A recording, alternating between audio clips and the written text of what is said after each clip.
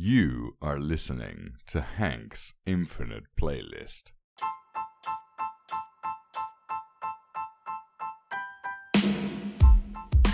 What is up, my friends, and welcome back to Hank's Infinite Playlist. I am your host, Justin Birnbaum, and joining me is a friend of mine, nay, friend of ours, Hank Tucker. We're here to talk about 1997's Donnie Brasco, starring Johnny Depp and Al Pacino, as we power through our Wise Guys category. Before we get started, though, a quick recap of the rules. We're watching a 4-pack of movies that I've dubbed Wise Guys. If it's not self-explanatory enough, I think you can figure out the genre we're going for here. At the end of each episode, Hank will assign the quote-unquote Hank score, and in the true spirit of collaboration, I have absolutely no idea how this will work, and it's up to Hank if he wants to let us in on his rationale.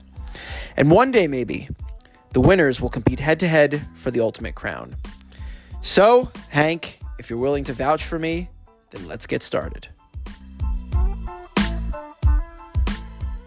All right, so we are sitting down to watch Donnie Brasco. Hank has absolutely no idea what this movie is about, other than it is in the Wise Guys category. Hank, the floor is yours for pre-Hank. Yeah, well, the still frame I'm looking at now has some 4-leaf clovers, some black and white trees. It's going to be about a teenager in the woods who starts, kind of a drug ring or some sort of mafia-esque thing in his college or high school, and he's kind of an outcast. I don't know. I'm thinking of like Donnie Darko here. I think if you've seen that movie. I haven't seen Donnie Darko, but I also want to point out that I'm pretty sure this is like an advertisement for a production company. So it should be giving you no indication about the movie whatsoever. Do you want to swing again or just let it lie? Well, I really don't have any better ideas, so we're just going to go with that. All right, here we go. Okay, so we have watched Donnie Brasco, and you have listened to Pre-Hank. So for those who have not seen the film in quite some time, here's a plot summary, courtesy of Google. Joseph Pistone, played by Johnny Depp, is an FBI agent who has infiltrated one of the New York mafia families and is living under the name Donnie Brasco. He develops a relationship with mob hitman Benjamin Lefty Ruggiero, played by Al Pacino, in order to get deeper undercover, but ends up developing a real friendship with the mafioso. As their relationship develops, Pistone must decide whether or not to complete his job, knowing that it will lead to the murder of his new friend. And for reference, this movie reportedly made $125 million against a $35 billion budget. All right, Hank, the floor is yours. Deliver post-Hank. Yeah, this is a good movie. It starts out with a little mystery, like what's going on with this typewriter, why is Lefty called Horsecock, who's taking photos. Then you figure out that Donnie's the FBI agent, and it clicks, and it's easy to follow from there. Certainly easier to follow than The Godfather. Doesn't mean it's better, but I'm saying it's better. So sorry, IMDb and critics everywhere. But this has some good ratings too. But so I'm really only familiar with Johnny Depp through Pirates of the Caribbean. Nobody really just knows. Continues. And Charlie and the Chocolate Factory, which Gene Wilder does a far superior job with. So sorry, Johnny. I've also seen Edward Scissorhands, which is good. But Johnny Depp does a great job here. Probably my best performance I've seen of him. Playing a very complicated, conflicted character. There are times when he's disgusted by what's going on, but can't show it. And other times when he seems kind of exhilarated by the mafia life and really cares, as Google mentioned in the plot summary, about Lefty. So definitely keeps you on your toes. A lot of suspense the whole time for what happens when he's found out. And it doesn't last too long, which is always good too. You heard it here. You heard it here first. Some good thoughts there. I'm not going to get in the way of any of this here, other than just noting, wow, the Godfather subtweeting disrespect. But I wrote down a bunch of things during this movie, and I will go down my list. Number 1, forget about it. I don't know if you've ever traveled on the Verrazano Bridge from Brooklyn to Staten Island, but there is a sign that says leaving Brooklyn, forget about it.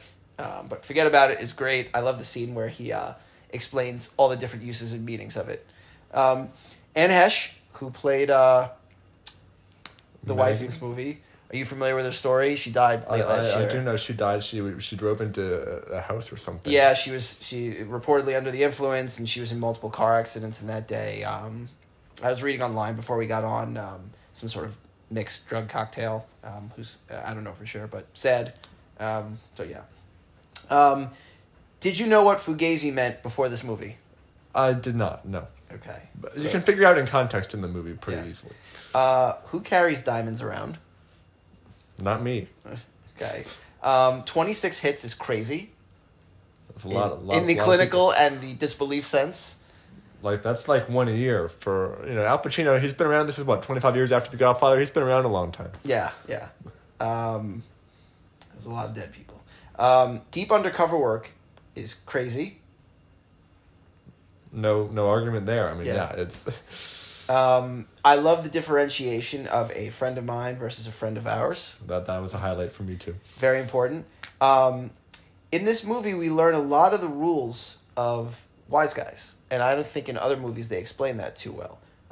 Especially the financial hierarchy of the mob. They talked about it a lot in this movie. And in a lot of mob movies you watch, you don't really see the mechanics of how these businesses and how the structure works. But I think that the nature of this movie being an investigation really lent itself to that. Obviously he's investigating the mob, but how much they're kicking up to each other, who reports to who, how's this work and that work. I like things being laid out for me explicitly. They say show don't tell, but I like to be told sometimes. It makes you understand. Depends on the context.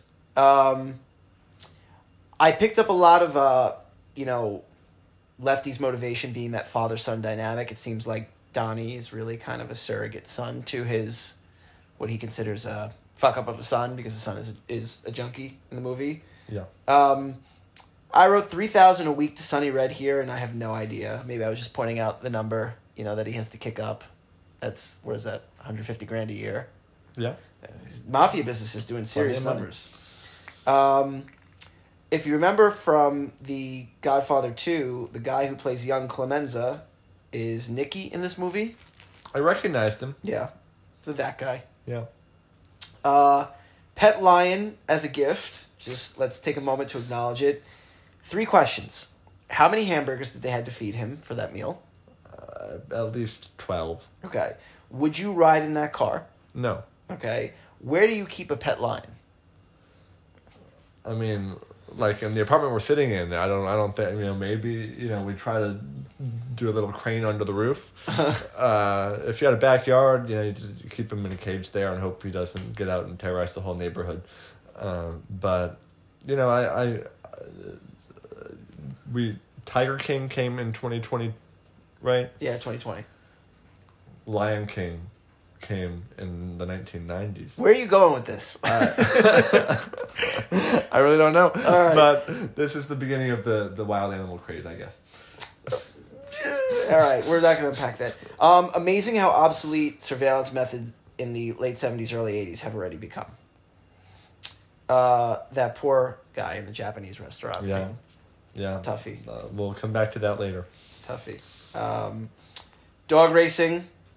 No. Yeah.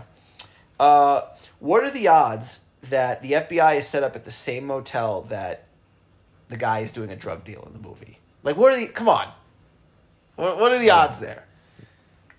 No coincidences. Lots of cameos. Paul Giamatti is my favorite. Sneaks in for a line there. Yeah. I wrote who betrayed who with the boat. Drawing a blank here. Don't remember what I'm referring to.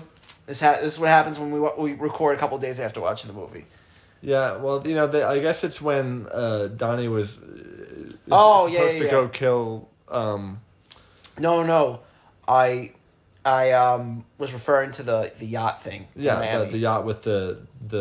I guess my point I was going for was it Donnie who told Sonny Black about it, or some other way that he found out.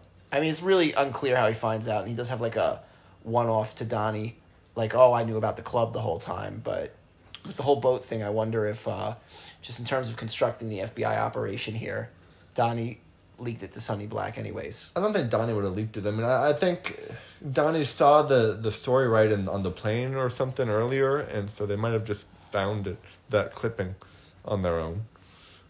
Well, no, I'm talking about the boat thing is supposed to be, and we're going way off tangent here. The boat thing is supposed to be just Lefty entertaining.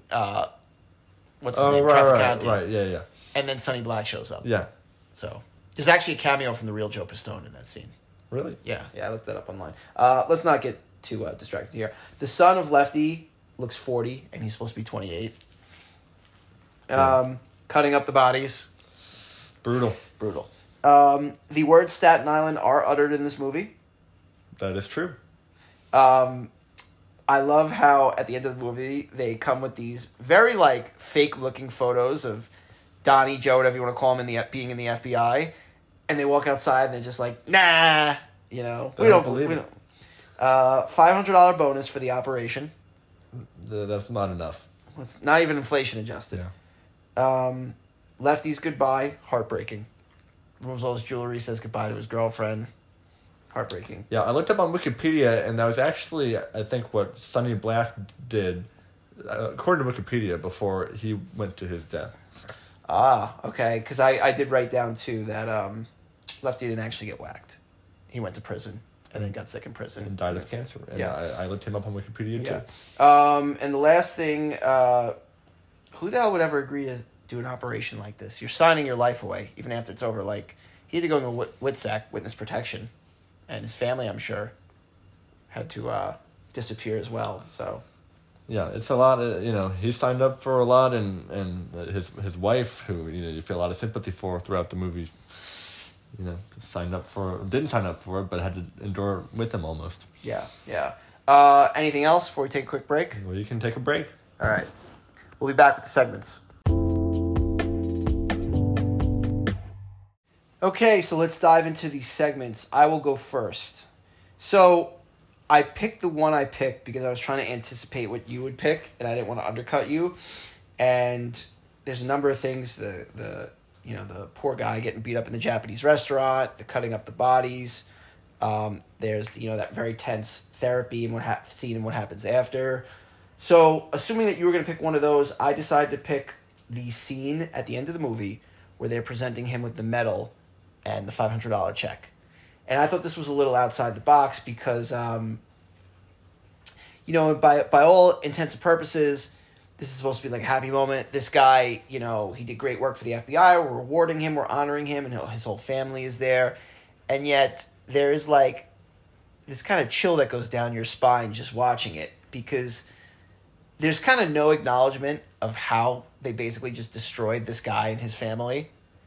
And the family is like sitting there pretending like nothing happened when in reality the family's fractured. And presumably, I'm sure they're going into witness protection at this point because this guy could not be seen in New York without getting killed immediately. And the movie says there's an open contract on his head. So I found that very uncomfortable, especially like the hasty way then all the FBI guys just leave the room. Yeah, good answer. Like, there's just a lack of empathy. Like, they don't understand what he went through to get this for him. And, it's not like a whole crowd cheering. Obviously, there couldn't be too many people because, people want to kill him. But, there's just this mostly empty room, just his family's there.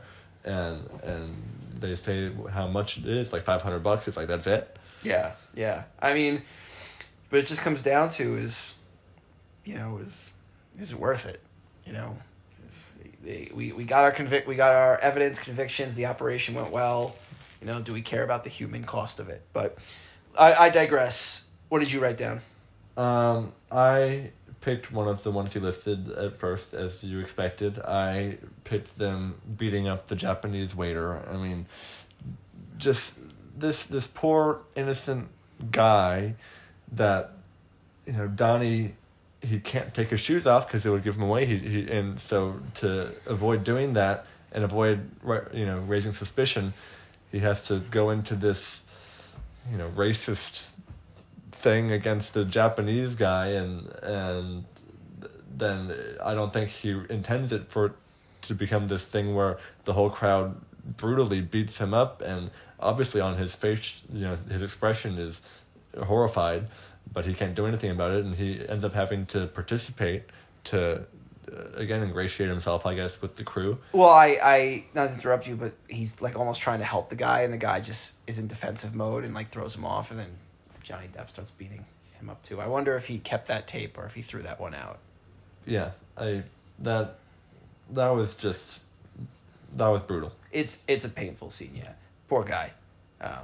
They couldn't just go somewhere else. Yeah, just pick a new restaurant. I'm sure that's what he thought they would do. I don't know what he thought they would do, but he was in a tough spot. He can't take his shoes off. Yeah. Unfortunately, that guy had to take the brunt of his cover up there. So, poor guy. We're gonna go to secret villain now. Okay, I'll go first.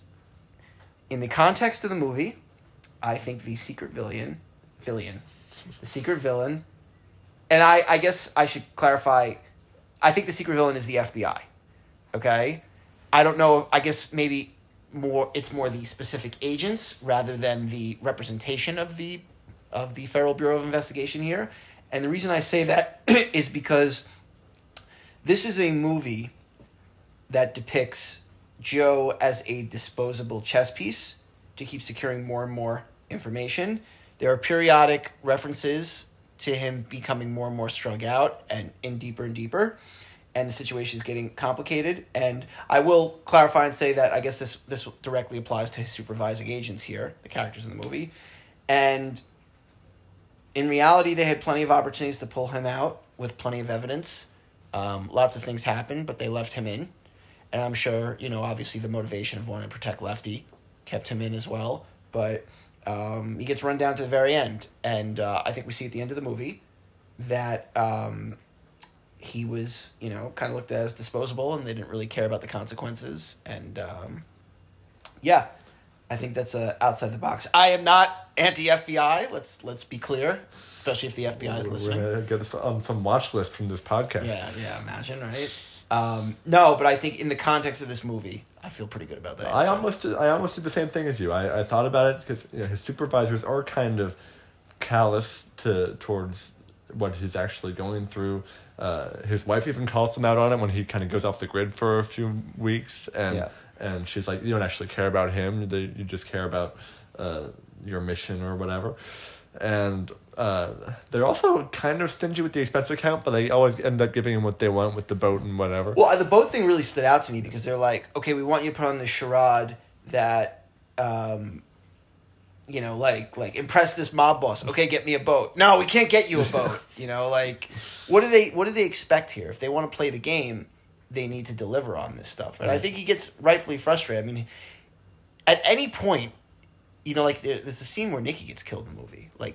No one saw it coming. They just put a gun to his head, pulled the trigger. It's not like you point the gun at someone, they have a chance to process it. He could have ended up in a dumpster at any point in this movie. So I think, within reason, anytime you're going to send an agent into deep undercover, shouldn't you be able to, insulate him to the point where, he's not going to get found for that reason? But I digress. Yeah, my secret villain is, and it's kind of like, he's sort of an actual villain, but Sonny Black, in the sense of, he is sort of still on Donnie's team, the head of the Lefty and Donnie and their crew, and they're working against Sonny Red, but he's also this figure that, Lefty kind of secretly hates, and Lefty doesn't really want to kill Nicky, but he has to do it because Sonny Black told him to. Yeah. Sonny Black gets upped before Lefty does, and he's bitter about that. So to the extent that Lefty is one of the main protagonists, Sonny Black is kind of everything he wishes he was, but doesn't get as much respect. Well, specifically, all the events in this that you're naming are triggered by, the FBI's investigation here. Yeah. Protecting Donnie undercover is what got Nicky killed.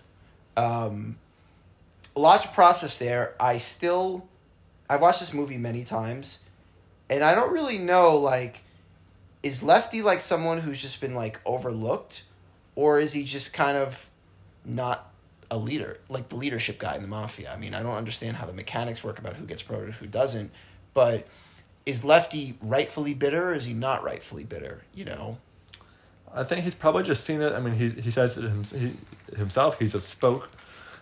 He says Donnie's a spoke in the wheel, and they're not the main, I don't know what's above a spoke in this metaphor, but he's a guy who gets stuff done. He's killed 26 people. He's 27 by the end of it, right? Yeah. So I guess the people in charge, Sonny Red and those and his people know that Lefty's a guy they can trust to do the dirty work, and he's got to keep doing it. I also should point out that, is it really Lefty's fault that he doesn't have any money? I mean, is it really like whose fault is it that Lefty doesn't have any money? Like these mob guys make a lot of money, but don't they spend like crazy too? Like maybe there gotta be some better planning for retirement here.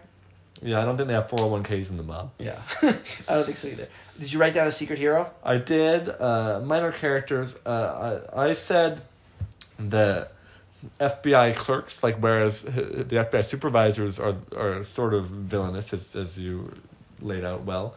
The people on Donnie's level, when he's kind of lying on the couch resting, they're the ones listening to the tape, transcribing, writing the reports. They're encouraging him, and they seem like good guys, kind of behind the scenes to hang out with. I respect that. Shout out to those lower level FBI guys. So for my secret hero, I wrote down Anne Heche's character, Maggie Pistone. She handles the family with grace in Joe's absence, and the effort is nothing short of Herculean. We've said it before on this podcast, but shout out moms. Shout out moms. Kill a character. Do you want me to go first, or you want to go first? I'll take it. I mean, this guy serves a purpose in the movie, and so it was tough to kill, but I didn't want to just cop out and kill off somebody that was so minor that nobody even remembers him. I'm going to kill off Nicky, part of the... Doesn't he get killed off already? He's already dead. But I'm going to kill him earlier. Okay. His murder does lead to sort of an insightful conversation where, an enlightening conversation between Lefty and Donnie in the car when, Lefty is kind of at his most vulnerable, talking about the mafia life and how clearly he didn't really want to kill him, and he doesn't entirely believe that he's the rat, but that Sonny Black made him do it, so he had to do it. But you could have gotten there some other way, I think. I don't think Nicky is really that important to the movie where he really had to be there at all. In the context of I had to pick one of this cast of characters that I think this movie does a good job of giving everyone who has a somewhat significant role a purpose. Yeah. I want to knock out, in the movie he's listed as Dean Blanford. He's the second FBI guy that you meet, not Donnie's original handler that he's meeting with, but the guy they add to him. Mm-hmm. He's the one who says, we want to extend you into this Florida operation or whatever. So the first guy, in the movie, his name is Tim Curley. He seems like pretty empathetic and pretty on the level with Donnie about what's going on and handling him. And it seems like when he's in charge, things are going relatively okay. When this guy comes into the fold, it's kind of like having your cake and eat it too. They want to connect these two operations. He's kind of like when the first interaction with Donnie and Donnie's pushing back, he's like, I don't think you understand me or whatever. Like, we're telling you what to do, blah, blah, blah. And I think he doesn't really have a lot of empathy for him and just keeps demanding more and more and more. And I think his purpose in this movie is to be like the symbol from Donnie's end of why he has to keep going deeper and deeper. This is the device that kind of strings him out more and more and more. He pushed back against the boat thing or whatever. At the end you see that him and the other guy, Tim Curley, whatever, they're saying we got to pull him out. So I guess there's a change of heart. But this guy sucks in this movie. Okay. Yeah, he does. And you only really need one boss. I mean, what the deputy boss. Exactly. You need one boss. I mean, again, with these types of things, I think you could bring in the Florida operation to the fold. It was only going to complicate things, and I think they're just fishing for more and more and more. So, all right. Any thoughts before we refer to a friend of ours, ChatGPT? Let's go to the AI. All right. We'll be back with our spontaneous segment in a moment. Okay, so we have consulted the oracle of ChatGPT, who suggested, and I quote, "How about a segment called Movie Mashup where you randomly pick two movies and create a pitch for a movie that combines elements from both? For example, you could pick Donnie Brasco and Jurassic Park and pitch a movie called Donnie Raptor, where an undercover FBI agent has to infiltrate a group of dinosaur smugglers. You could have fun coming up with different combinations and seeing what kind of crazy and entertaining movie ideas you can come up with on the fly." Thank you, ChatGPT. That is a masterful answer. Hank, I'm going to cede the floor. You're going to pick Donnie Brasco and another movie and pitch me on a mashup right now. I guess it's cheating to take 21 Jump Street with the same kind of premise, but I do want to see Donnie in a high school and see how he does differently than I'm blanking on Jonah Hill's names and Channing Tatum's names in that movie. They're not important. But what's funny is here, Johnny Depp was in the original 21 Jump Street. I did see on his Wikipedia page that he was on. I didn't even know there was an original TV show. I thought 21 Jump Street was the start of that story, the movie. But yeah, I didn't know that until a couple hours ago. So I'm just stalling for time. I'm gonna put Donnie Brasco in Remember the Titans. And keep going. He's gonna be the cocky wide receiver on the football team that just is the kind of disrupts team chemistry. The quarterback doesn't get along with him. Is he trying to uncover a drug ring or something in this team, or but he's undercover in the sense that he's getting paid off by the rival team to try to fix the championship game. Try to make a couple bad plays in the championship and lose the game. But in the end, he gets won over by, what's the coach's name? Herman Boone. Herman Boone. Yeah. His great motivational tactics. He gets in on the left side, strong side, clear eyes, full hearts. That's Friday Night Lights, I know. But I haven't seen Remember the Titans in a long time. Okay, all right, that went really off the rails. I just want to let the record show that I will not be seeing that movie. I'm going to. Oh, what would you name your movie?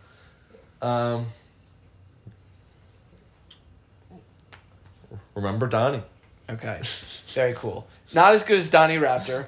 I'm going to mix Donnie Brasco and Alien, and Donnie Brasco is going to go undercover on the I can't remember the name of the ship in the movie. I'm gonna look that up really quick. I'm not stalling for time. What's the name of the ship in Alien? The Nostromo. Okay, the space tug Nostromo. Okay, Donnie is gonna go undercover there to make sure the crew is getting their job done, and obviously when the alien stuff happens, he's gonna be the guy there of note, taking notice of who let the alien out of its cage, who made all this happen.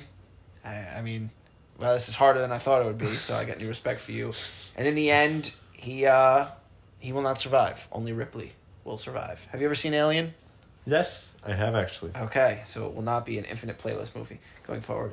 And I will call the movie Alien.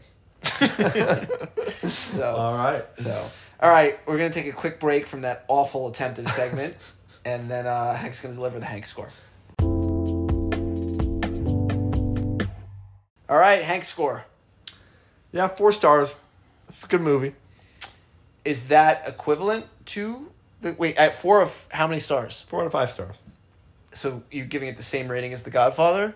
No, I'm giving it a better rating. It's tougher to get a 5th star than it is to get a better letter grade. I don't even remember what you gave Goodfellas for what it's worth. I don't remember either. I gave Goodfellas a better letter grade. I think I gave it an A-, maybe Okay. an A. I think I gave it an A-. So there's a clear leader in the clubhouse right now. You could say there is. I mean, I'm not. I'm going to say that The Godfather's in last place. I think that much we know. Any other closing thoughts? No. Alrighty.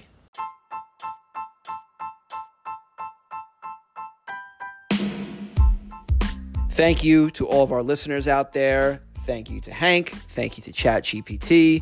And thank you to Spotify for Podcasters. Apparently, Anchor has changed their name. So, big thank you to them. We will be back with the final episode of the Wise Guys category after we watch A Bronx Tale. So, until then, hold tight. When we return, a little bit of a big announcement coming on the podcast, but don't want to spoil it until then. So, it's been real. I vouch for Hank, and we'll see you next time.